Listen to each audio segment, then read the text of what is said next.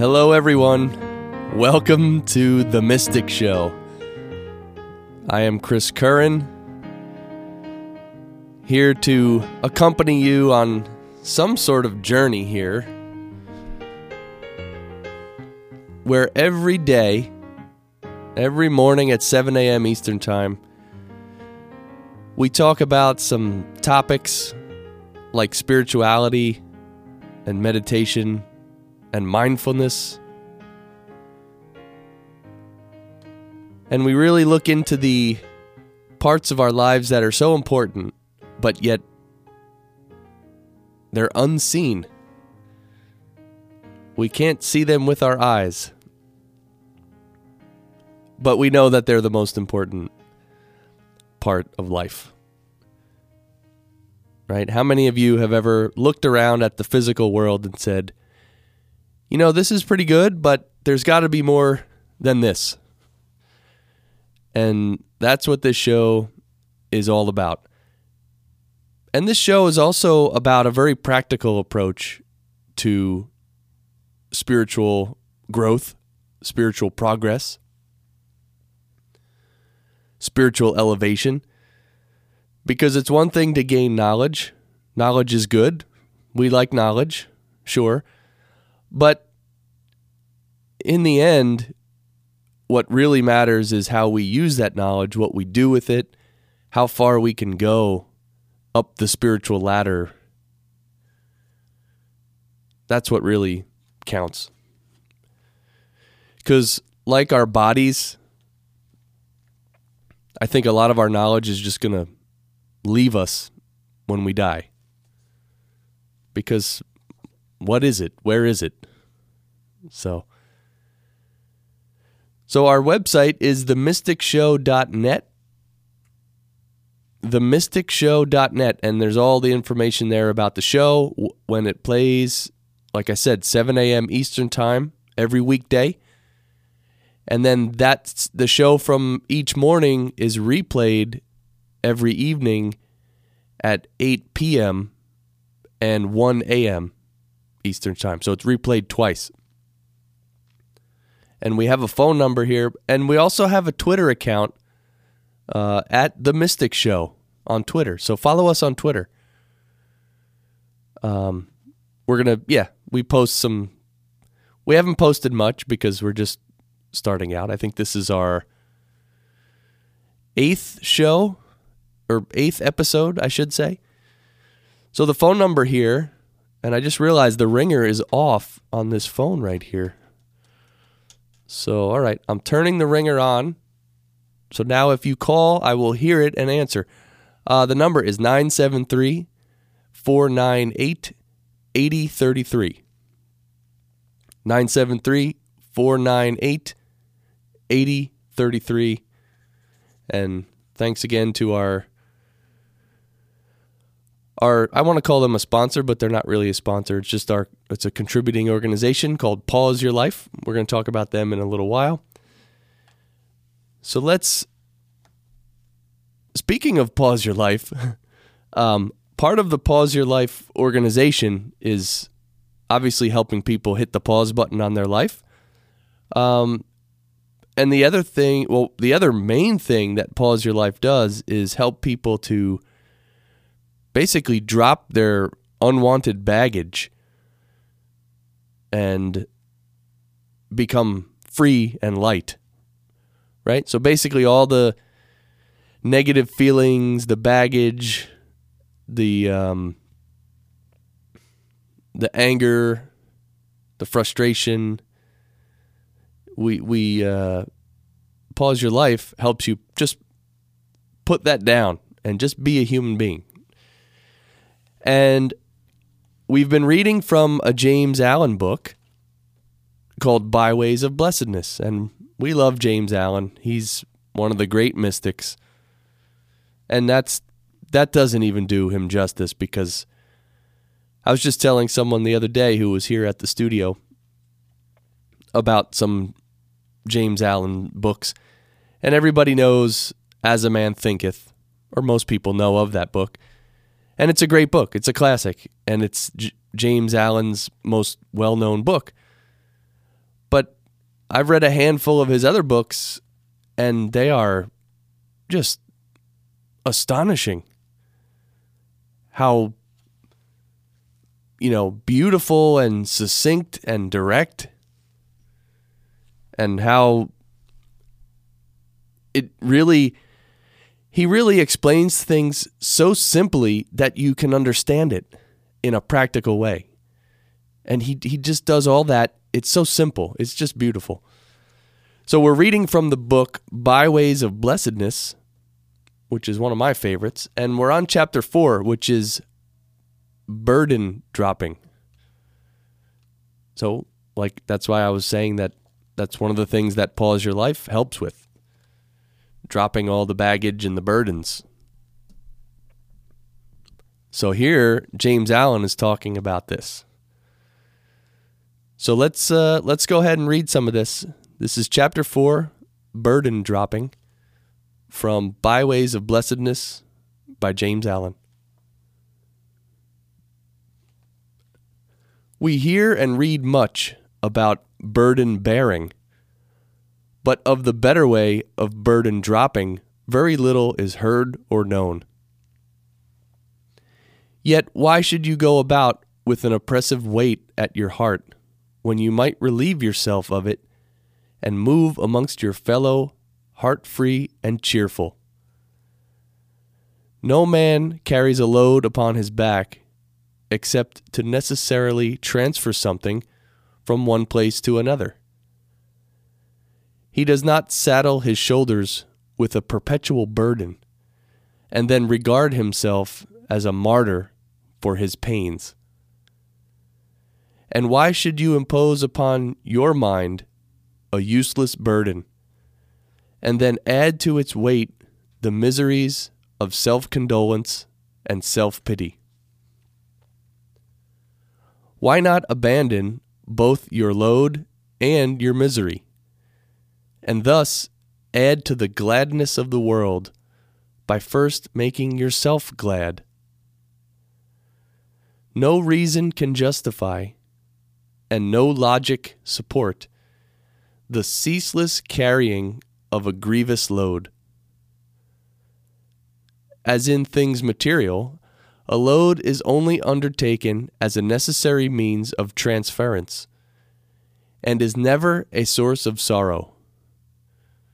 So, in things spiritual, a burden should only be taken up as a means toward some good and necessary end, which, when attained, the burden is put aside. And the carrying of such a burden, far from being a source of grief, would be a cause for rejoicing. We say that bodily mortifications, which some religious ascetics inflict upon themselves, are unnecessary and vain, and are the mental mortifications, which so many people inflict upon themselves, less unnecessary and vain? Where is the burden which should cause unhappiness or sorrow? It does not exist. If a thing is to be done, let it be done cheerfully, and not with inward groaning and lamentations. It is of the highest wisdom to embrace necessity as a friend and guide. It is of the greatest folly to scowl upon necessity as an enemy, and to wish or try to overcome or avoid her. We meet our own at every turn, and duties only become oppressive loads when we refuse to recognize and embrace them. He who does any necessary thing in a niggardly and complaining spirit, hunting the while after unnecessary pleasures, lashes himself with the scorpions of misery and disappointment, and imposes upon himself a doubly weighted burden of weariness and unrest, under which he incessantly groans. I will give my cheerful, unselfish, and undivided attention to the doing of all those things which enter into my compact with life. And, though I walk under colossal responsibilities, I shall be unconscious of any troublesome weight or grievous burden. You say a certain thing, a duty, a companionship, or a social obligation, troubles you, is burdensome, and you resign yourself to oppression with the thought, I have entered into this and will go through with it, but it is a heavy and grievous work. But is the thing really burdensome, or is it your selfishness that is oppressing you? I tell you that that very thing which you regard as so imprisoning a restriction is the first gateway to your emancipation. That work which you regard as a perpetual curse contains for you the actual blessedness which you vainly persuade yourself lies in another and unapproachable direction. All things are mirrors in which you see yourself reflected, and the gloom which you perceive in your work is but a reflection of that mental state which you bring to it. Bring a right and unselfish state of heart to the thing, and lo, it is at once transformed and becomes a means of strength and blessedness, reflecting back that which you have brought to it. If you bring a scowling face to your looking glass, will you complain of the glass that it glowers upon you with a deformed visage? Or will you put your face right, and so get back from the reflector a more pleasing countenance? If it is right and necessary that a thing should be done, then the doing of it is good, and it can only become burdensome in wishing not to do it. The selfish wish makes the thing appear evil. If it is neither right nor necessary that a thing should be done, then the doing of it in order to gain some coveted pleasure is folly, which can only lead to burdensome issues. The duty which you shirk is your reproving angel. The pleasure which you race after is your flattering enemy. Foolish man, when will you turn round and be wise? It is the beneficence of the universe that it is everywhere and at all times, urging its creatures to wisdom as it demands coherence of its atoms. That folly and selfishness entail suffering in ever-increasing degrees of intensity is preservative and good. For agony is the enemy of apathy and the herald of wisdom. What is painful? What is grievous? What is burdensome? Passion is painful. Folly is grievous. Selfishness is burdensome. Eliminate passion, folly, and selfishness from your mind and conduct, and you will eliminate suffering from your life. Burden dropping consists in abandoning the inward selfishness and putting pure love in its place. Go to your task with love in your heart, and you will go to it light-hearted and cheerful. The mind, through ignorance, creates its own burdens and inflicts its own punishments. No one is doomed to carry any load. Sorrow is not arbitrarily imposed. These things are self-made. Reason is the rightful monarch of the mind, and anarchy reigns in his spiritual kingdom when his throne is usurped by passion. When love of pleasure is to the fore, heaviness and anguish compose the rear. You are free to choose. Even if you are bound by passion and feel helpless, you have bound yourself and are not helpless. Where you have bound, you can unbind.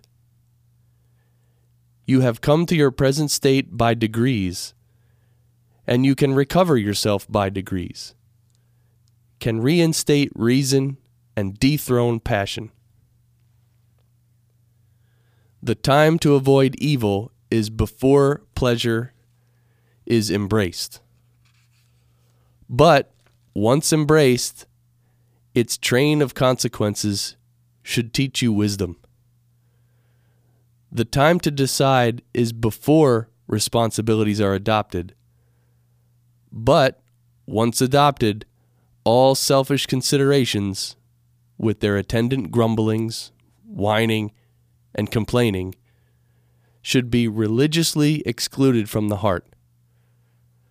Responsibilities lose their weight when carried lovingly and wisely.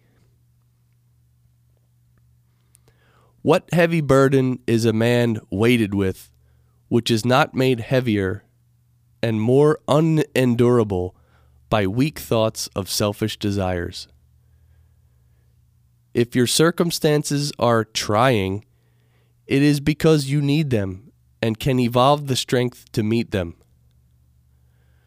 They are trying because there is some weak spot within you, and they will continue to be trying until that spot is eradicated. Be glad that you have the opportunity of becoming stronger and wiser. No circumstances can be trying to wisdom. Nothing can weary love. Stop brooding over your own trying circumstances and contemplate the lives of some of those about you. Here is a woman with a large family who has to make ends meet on £1 a week. She performs all her domestic duties, down to the washing, finds time to attend on sick neighbors, and manages to keep entirely out of the two common quagmires, debt and despondency. She is cheerful from morning to night, and never complains of her trying circumstances. She is perennially cheerful because she is unselfish. She is happy in the thought that she is the means of happiness to others.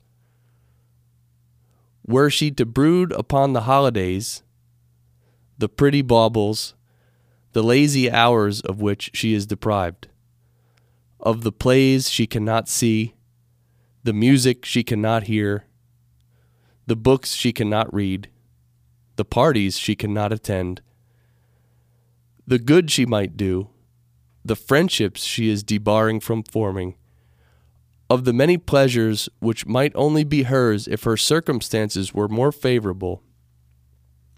If she brooded thus, what a miserable creature she would be. How unbearably laborious her work would become. How every little domestic duty would hang like a millstone around her neck, dragging her down to the grave, which, unless she altered her state of mind, she would quickly reach, killed by selfishness. But not living in vain desires for herself, she is relieved of all burdens and is happy. Cheerfulness and unselfishness are sworn friends.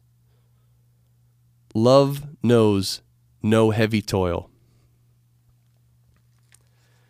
Here is another woman with a private income which is more than sufficient, combined with leisure and luxury. Yet, because she is called upon to forfeit a portion of her time, pleasure, and money to discharge some obligation which she wishes to be rid of, and which should be to her a work of loving service, or fostering in her heart some ungratified desire, she is perpetually discontented and unhappy, and complains of trying circumstances. Discontent and selfishness are inseparable companions. Self-love knows no joyful labor. Of the two sets of circumstances above depicted, and life is crowded with such contrasted instances, which are the trying conditions? Is it not true that neither of them are trying, and that both are blessed or unblessed in accordance with the measure of love or selfishness which is infused into them? Is not the root of the whole matter in the mind of the individual and not in the circumstance?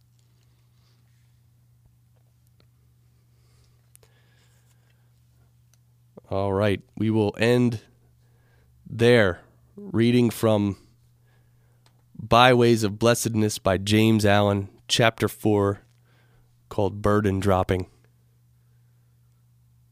We'll just take a quick break.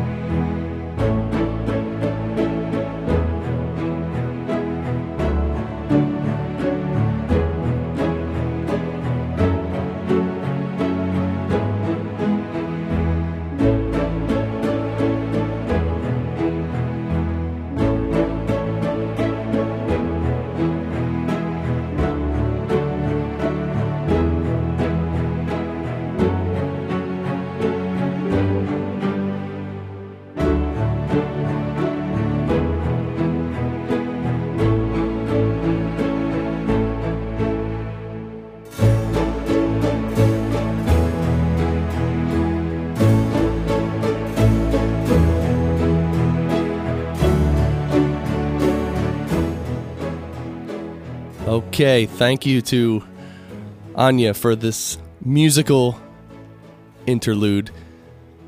It's called Silver Inches. I think it's off of her album A Day Without Rain. So, wow. You can tell from this James Allen book how clear and simple he makes it, you know. And what is the common denominator to all of James Allen's writings and teachings? I think it's the fact that in the end, the quality of our lives comes down to the quality of our thinking. And that, to me, that is so anti-modern philosophy or thinking. Because almost no one gives importance to the mind and what they're thinking. The mind is totally taken for granted, and we don't even think about it. But yet, it's the most powerful part of ourselves. It's the part that can hurt us or help us. And we're the ones who choose which one it does.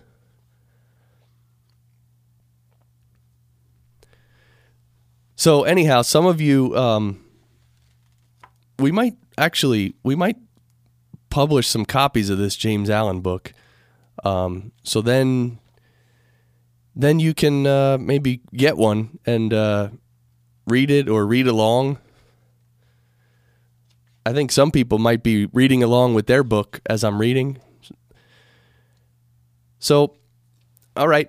So you're listening to The Mystic Show, and I'm Chris Curran, and themysticshow.net is our website, themysticshow.net, and the phone number to call me here is 973-498-8033. 973-498-8033. And yeah, if you have a question or you have a comment, you want to give me a call, please do. Feel free. Don't think that it's a burden. If you think it's a burden, please drop it. All right. So I wanted to tell you a little story about a trip I took about, it's unbelievable. I think it's 5 years now. So 5 years ago, I think it was 2008. Yeah. I took a trip. I was going to go spend some time with my spiritual guide. And which is a great thing to do because, when you talk about like interrupting your normal routines in life and, spending some time with yourself and learning about yourself and just giving your soul some room to breathe. Taking several weeks and going to spend time with your spiritual guide is just, it's probably the greatest thing you can do in life, actually. And probably the thing that'll do you the most good in life. So I decided to go spend some time with him. And I decided I was going to go for an extended trip. So I don't think I booked my trip. I can't remember if I booked my trip to be like a 7 or 8 week trip, or if I didn't buy one-way tickets. So I must have booked a return date, but I don't remember how long. Anyhow,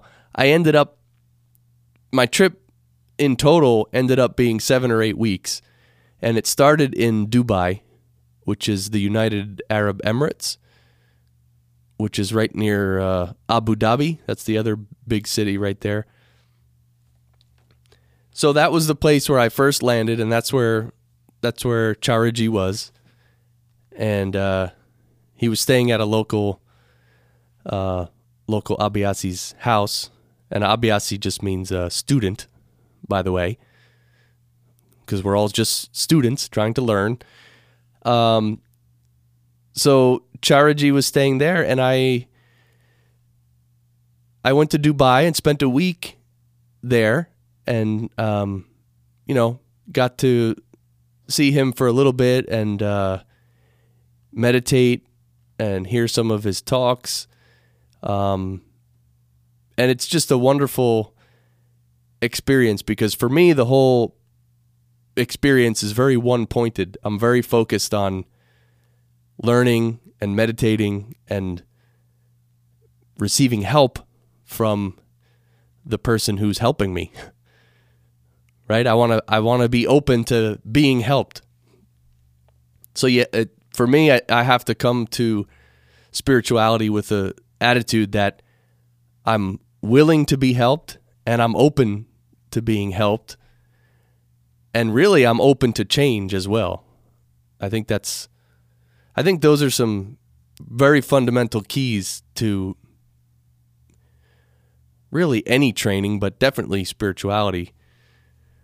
So I spent a week in Dubai, and then the trip moved to India. And actually, the rest of the trip was in India, just different cities. So first we went to Bangalore, which is, I think, southern India, kind of in the central part of southern India. And I think we spent a week there. I can't remember. I think it was a week. And they have an ashram there. They have a retreat center there.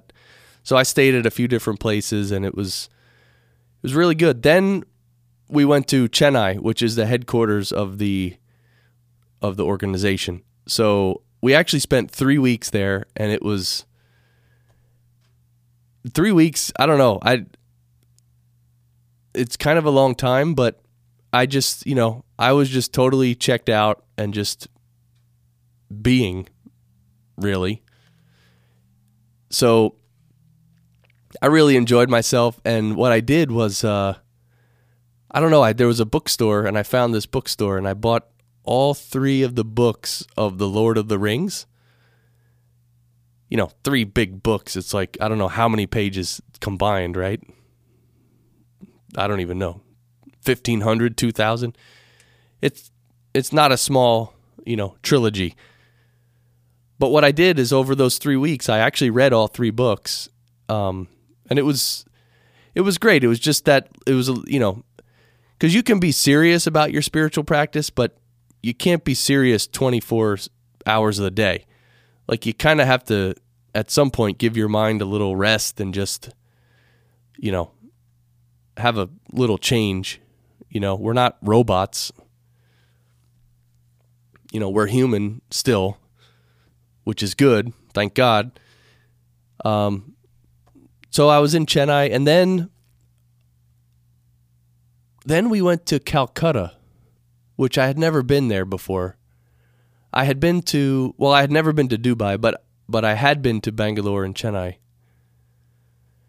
But so we went to Calcutta, and I had never been there before, and that was pretty interesting. I mean, we stayed in a hotel, and Charaji was staying with one of the Abhyasis again. And that was in someone's home, and it was a home where we were invited from time to time, so we got to spend some time with Charaji, and it was nice to be able to just talk to him a little and hear him speak to others. And I think mostly when I'm with the spiritual guide, I don't talk too much. Like, I just want to listen and be there, and I don't know. I've never felt like just blabbing and just talking on and on. Some people do. Most people don't, though, because there's an atmosphere around him that is, I think Charaji mentioned that his master used to say that he was the silencer. So people would come before him and they would just become silent. I've definitely experienced that because I've had questions in my mind that I wanted to ask him. And as soon as I get in front of him, the questions are gone. Either I forgot the question or I immediately knew the answer. Like, the answer was so plain and simple that it was like, well, I don't have to ask that question. That's easy. That's happened every time, basically. Almost every time. I probably could say every time. If you ever have questions, they just sort of go away, and it's so simple. Because, the reason, I think, is because a lot of the questions come from our intellect, from our mind, and when we're with the spiritual guide, it's a heart-to-heart connection, and it's so deep and spiritual that it's just beyond the mind, And so the mind likes to, nitpick and make nuances and get curious about details and all these things. But the heart doesn't do that. The heart is just more pure, more based on need, necessity, and of course love. And of course giving, right? So then from Calcutta, we went to Lucknow, and this was when I rode on my first train in India. I'd heard so much about trains up till then. Have you ridden on a train in India? And I always said no. So here was my chance. I finally was going to get to, take a trip on an Indian train. And of course, it's like an overnight trip because it's, I forget how many hours journey, but it was overnight. So you get like a little, like during the day, you sit in a seat, but at night they like fold out these little, it's like a little bunk beds or something, So you actually have a place to lay down and sleep because it's overnight and you have to sleep. So people come through with food and sell and offer the food, offer to sell you the food and everything. And the trains are pretty much old and beat up, but they work and they. So at night, went to sleep, and it was funny because in the middle of the night, I don't know why, I woke up and there was 2 people sitting on my bed. And there was like 3 people sitting against my bed. So I was like surrounded by all these people who were literally like inches away. And like I said, there was 2 people sitting on my bed, like on my bed while I'm sitting there sleeping. And of course I had my bag underneath my bed, and I was, when you're traveling, you have certain valuables and, your passport and your, things like that. So I was concerned about that, but apparently that happens at night. When the train stops at night, all these people just sneak on the train and sort of hide or try to just sit anywhere. And then I think, when the train man comes through, I think he kicks people off. I don't know how it works. It's just there's not a lot of rules, and there's not a lot of people following the rules a lot of times. So it's very chaotic, which, don't get me wrong, there is a certain beauty to the whole chaos of India. In fact, that's one of the things, that might be one of the biggest opportunities for learning as a spiritual aspirant from going to India. From America, I should say. Because here in America, everything is organized, systematized, there's rules, and for the most part, everybody follows the rules. Now, of course, up in the higher, politics and business, there's corruption, obviously. But in India, there's less rules, I think, and almost no one follows any of the rules. I mean, maybe half do, half don't. I don't know. And when you're online to buy something, there's really no line. People just cut in front of each other, and if you have to sort of muscle your way up to the counter and have, be handing your money out to the person to get served. There's a whole art to that. I've never mastered that one. I try to be nice until I get frustrated enough that I just push my way in, because usually I'm bigger than most Indian people, so I can just push my way in and just, which I don't like doing, but I mean, one time I was trying to change money at the airport and people just kept cutting in front of me. I couldn't change my money. I couldn't get to the window. It was amazing. I don't know. They were like conspiring against me. It felt like, but they weren't. They all just went pushed to the window.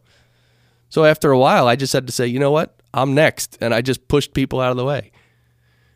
And, obviously being an arrogant American, we don't have any problem doing that. But anyway, the chaos of the way of life in India is beautiful, actually. And it's something we can learn as Westerners.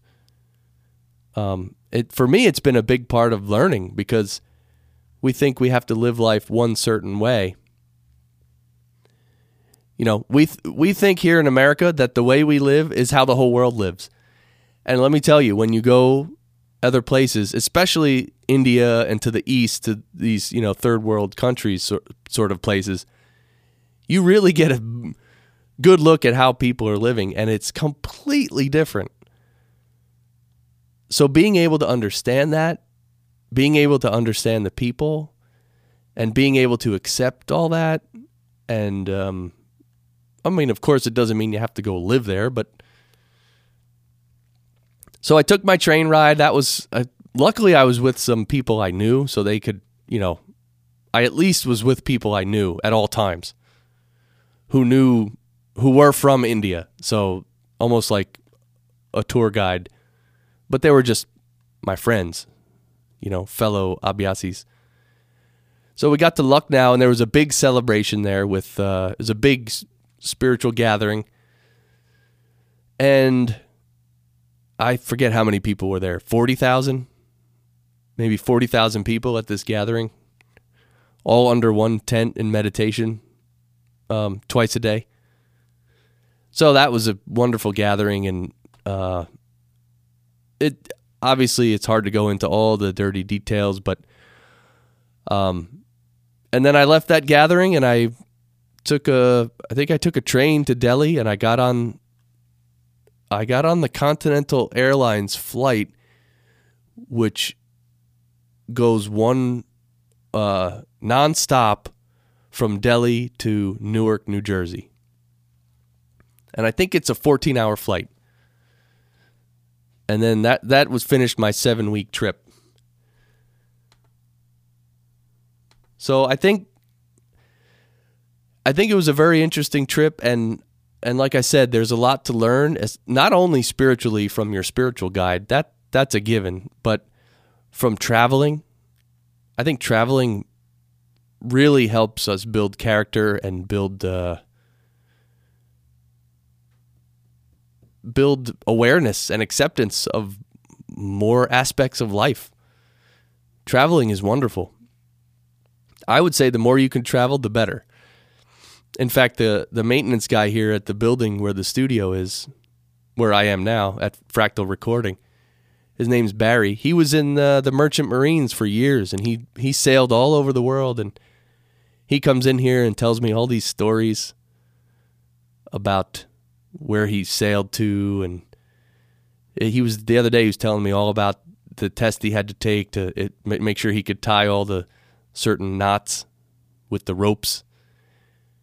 He was even telling me how when a rope gets cut in half, how they can basically tie the rope back to, like, I don't know, they sort of mingle the rope back together so it's like it was never broken, and it can go through a pulley and everything. I don't know. Fascinating stuff. So traveling is great, and so I hope you can travel a bit. So we'll just take a quick break. You're listening to The Mystic Show, themysticshow.net.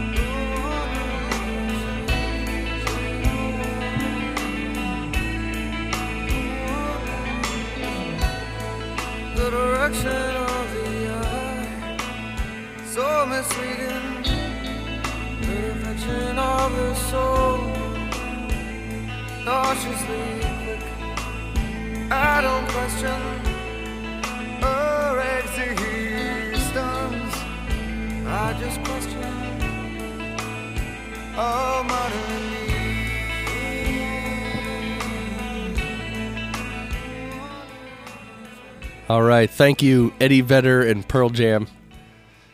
That's a great song off their album 10, which came out in 1992, which is 21 years ago. And I remember that when it was new and it was cool and everybody loved it. That was actually, that album, Pearl Jam 10, was one of the best and almost like one of the founding father albums of the whole, grunge or alternative movement, along with Nirvana and Soundgarden and Alice in Chains and the whole Seattle music scene. So you're listening to The Mystic Show, and we have a phone here, and it works. So you can actually call 973-498-8033, 973-498-8033. And if you've taken a trip overseas, or you've, went and spent time with your spiritual guide, if you want to tell us about it, call me up. So I had a couple things I wanted to just talk about. The first thing is Pause Your Life. I'm not sure if you've been to pauseyourlife.org, but you ever feel like you need a break in life? You ever feel like you just want to hit the pause button? Well, Pause Your Life has retreats for just that purpose. And we also have meetup groups here in northern New Jersey, but we have retreats as well. You can go to pauseyourlife.org and see all the details. And you can also sign up for a daily email, which is called the Daily Pause, where you'll get a nice inspirational email. And every morning you could get the email and you can read it and pause for a very short time. The other thing on the site, which is pretty cool, I want to pull it up right now, actually.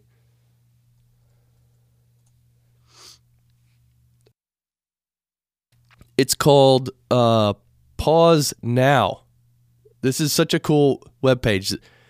If you go to this webpage, there's a space for you. Here, you know what? I'll read it. Here's your opportunity right now. Take all your worries, stress, grudges, and chips on your shoulder and hand them over to the universe to take care of. In the form box below, list all the things that are weighing you down or bothering you right now. Then click the button below which says, I'm totally free of all these things. We call that the I'm totally free of all these things button. And the universe will handle your stress and worry for you. So it's a great way. When we do the meetup groups, we have what we call the universe box, and everybody writes down all their worries and stress and anything that's bothering them, and we fold the paper up and put it inside the universe box. We hand it over to the universe. It works really well, actually. It's so funny. And one of our participants liked the idea so much, she made a universe box for her house.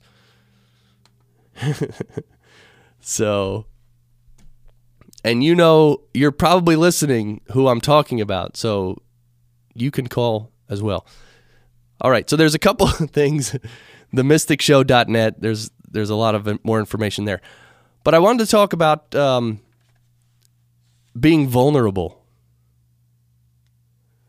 All right, this is an idea that, in the last segment, I was talking about my trip to India and how when you're on a spiritual journey, you have to be willing to learn. You have to be open to learning, right?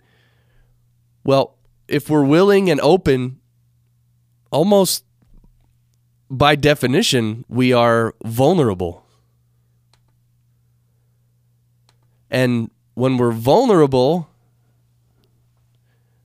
we run the risk that we might get hurt in some way. We might get our feelings hurt, or we might suffer an injury. I mean, right? Anything can happen if you're vulnerable. But there's a great analogy here I want to share with you that really explains how we need to be vulnerable in order to grow. And the other thing, too, is that just because we're vulnerable doesn't mean we're definitely going to get hurt or suffer. In fact, I think that's probably one of the secrets of life, that when you do put yourself into a vulnerable state or condition, you probably avoid more problems that way. Because the people around you, it's almost like they will respect the fact that you're vulnerable and they won't do anything negative to you. Well, it's like a little baby, right? Like a little baby. Well, this is a different analogy, but it just came to mind. Like a little baby, a newborn baby is so vulnerable, right? I mean, if you just put the baby on the floor and did nothing, the baby would just die. So the baby is 100% vulnerable. And if anything goes wrong, it'll die. So that's the ultimate vulnerability. But because of that vulnerability, the mother and the family, they ooh and they ah, they love this little baby so much, right? So they take care of the baby. They love the baby. They're very affectionate. They're so proud of the baby, right? So it's almost like the baby's vulnerability is what draws the mother's love and attention. Because look, when the babies get older, when they become teenagers, I mean, I don't have any teenage kids, but those of you who do, you know that they're not so vulnerable anymore, and they're more arrogant, right? And they're in their own growing phase, which is fine, but they're not as vulnerable, so they don't attract as much love from the parents, right? Like parents don't, ooh and ah over their teenagers, hug them and kiss them and hold them. And so it's almost like the state of being vulnerable or dependent. It's another good word to use. It's almost like that in itself can draw to us the love, not only from the universe, not only from other people, maybe even from your spiritual guide. And in fact, I was reading one of the literature from the meditation practice I do, and one of the masters says, develop dependence, total dependence on God.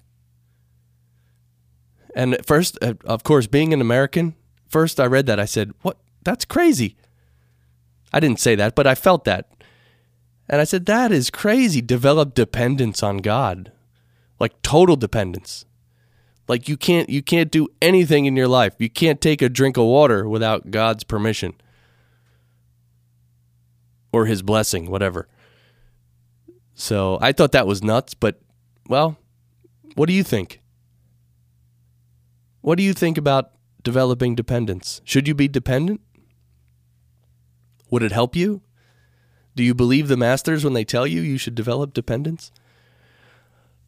Okay, so talking about vulnerability, let's get to this analogy, and then we're kind of circling the field here for a landing already. I think today the James Allen reading was a little longer than usual, and my blabbing about my trip to India was a little long. I'm not sure. Let me know. Send some feedback. Actually, if you go to themysticshow.net, there's a contact us form. You can actually send me a note through there if you want. You don't have to call. So this analogy, okay, we have to be vulnerable to grow. That's my statement. And just think of this analogy. Think of a tree, right? Think of a tree, right? A tree has branches, it has a trunk, and it has roots.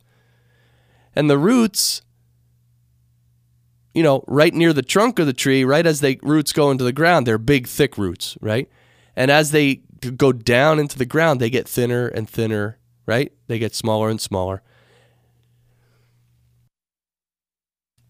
And at the very end of the root, there's this like really little tender, vulnerable, it's almost like, like a hair's width.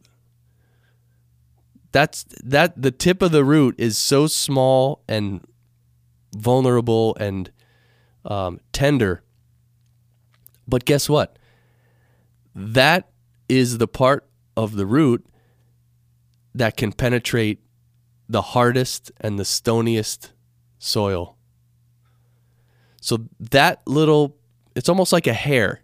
The little delicate hair of the root is what is able to penetrate down into the ground to grow and get more nutrients for the tree. The rest the other parts of the root are hard, right? They're hard. But the very tip is very soft and vulnerable. But that's what gives it the ability to get in between the stones, to make its way down there. And think about it. If the tip of the root was afraid of vulnerability, if the tip of the root said, "Oh, I'm too vulnerable. I don't want to get hurt. I'm going to become hard like the rest of the root." Well, then it wouldn't be able to grow. It wouldn't be able to go further into the soil. And the whole tree would die. So I just love that example of being vulnerable, and that at the like Mary Morrissey says, at the green growing edges of our journey. You know, we have to be vulnerable, tender, delicate, obviously calm and peaceful in human terms. But so I wonder if you ever enter that state of being vulnerable. It's kind of a deep topic, and I'm kind of leaving it that way because I'd like to know you to think about it in terms of yourself. Whatever that word vulnerability conjures up for you, might be worth thinking about.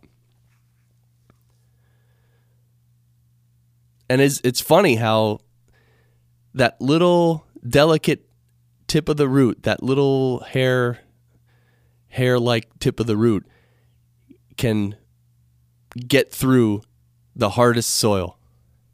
Isn't that interesting? Whereas the hard root, the bigger root, cannot by itself. It needs that delicate tip of the root, that vulnerable tip. So there you have it, folks. The Mystic Show. I hope you enjoyed it. It was a great episode today. And I'll be setting up the podcast, so we'll have the archives of all the past shows available pretty soon. We do this show live every weekday at 7 a.m. Eastern Time, and we replay the show every evening at 8 p.m. and 1 a.m. on the Fractal Stream. So it's time to move into your day. Maybe you want to take some time and meditate right now. Maybe take 5 minutes. Or else get on with your day. And as James Allen said, bring the right attitude to your day. And the circumstances, like a mirror, will reflect what you bring to it. So maybe give it a try. And keep shining.